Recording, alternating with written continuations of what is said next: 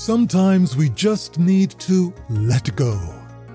2 years ago, I bought a lime sapling. I picked it out at the nursery because it had 2 tiny limes growing on a branch. Nice, I thought. Well on the way to some citrus in the backyard. 8 months later, it had not grown any taller. It was still alive, as witnessed by a couple of new leaves, but no taller, no bushier, no flowers, no tiny fruit. A neighbor advised me to trim off those cute mini limes. No way, I said. That's the future. She told me that this little plant was using all its energy and food to support those 2 tiny fruits and could not and would not grow anymore. In fact, it would likely die in a month or 2. So I cut off the 2 fruits. Within 2 weeks, the plant had pushed out new leaves, a new branch, and had grown a couple of inches. 2 months later, it was a foot taller, bushy, and small flowers had started to appear. You know, sometimes, in order to grow, develop, and just plain live, we need to throw off some things that may seem pretty, but are sucking all our energy and resources. Let it go.